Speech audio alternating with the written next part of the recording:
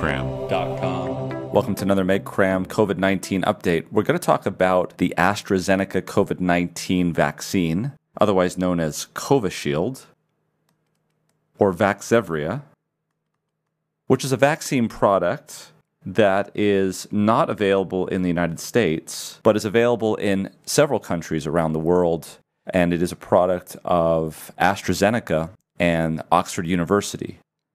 For those of you who don't know, it is similar to the Johnson & Johnson Janssen Pharmaceuticals vaccine in that it uses a vector from an adenovirus. In this case, it's a chimpanzee adenovirus. And we have a video that goes over all of this if you want some more background on this information. What we're going to do here in this video is update you on what's happened since this has been approved in several countries and what is the evidence of its efficacy and what's going on right now in terms of the latest research and development. And this data was taken from a couple of publications, one specifically that was published in The Lancet that looked at data from Scotland and represented about 99% of the Scottish population at 5.4 million people. And the other one was a retrospective study that was published on a preprint server that has not been peer-reviewed but evaluated in a retrospective cohort the effectiveness of the AstraZeneca vaccine. In terms of the efficacy of this vaccine, as you can see for the Alpha variant, there was an 86% efficacy against hospitalization in the Alpha variant. In the Gamma variant, it was 87% effective, and in the Delta variant, up to 92% effective at preventing hospitalization after the second dose. Not much data was reported for the Beta variant, which was the primary variant early on in 2021 in South Africa. For the Delta variant, though, the prevention after the second dose of symptomatic infection was only 61%.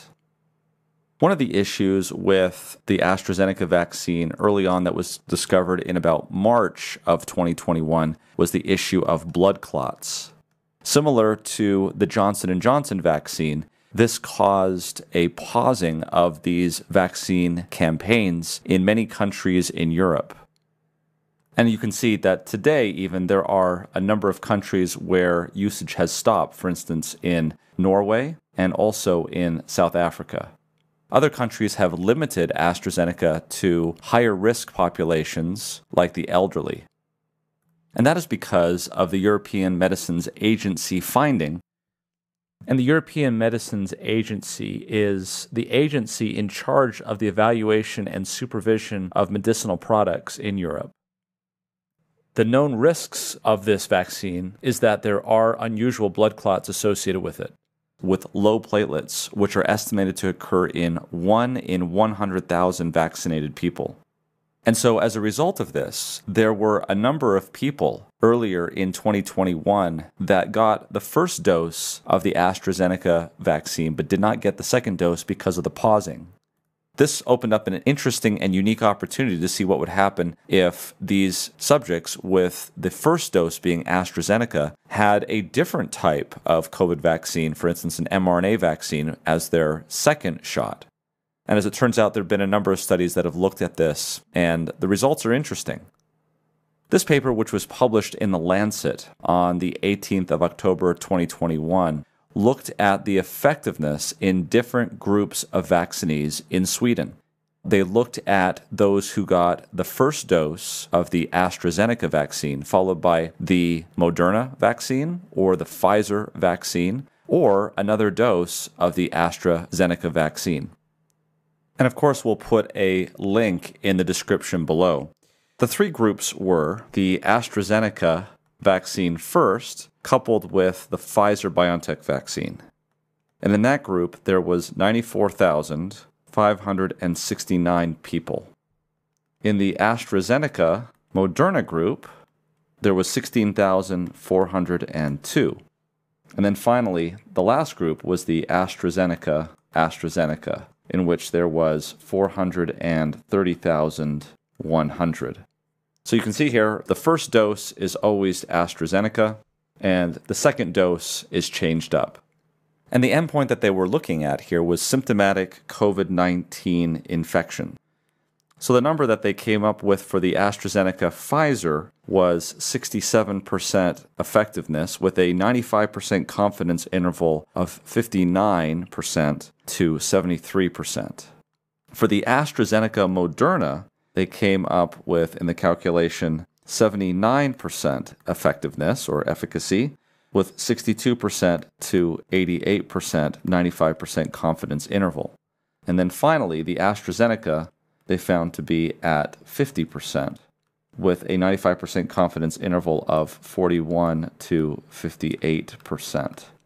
Now, if they combined this, as these are the different second dose to the first, or heterologous, they found that the effectiveness or the efficacy here was 68%, with a 95% confidence interval of 61 to 74%. So how did this change the evidence?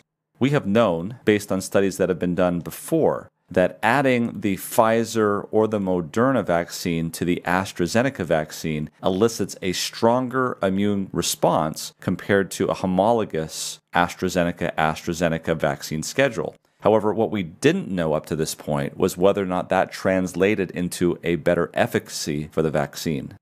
So just to be clear on that point, higher antibody levels doesn't necessarily correlate to better immunity from the vaccine.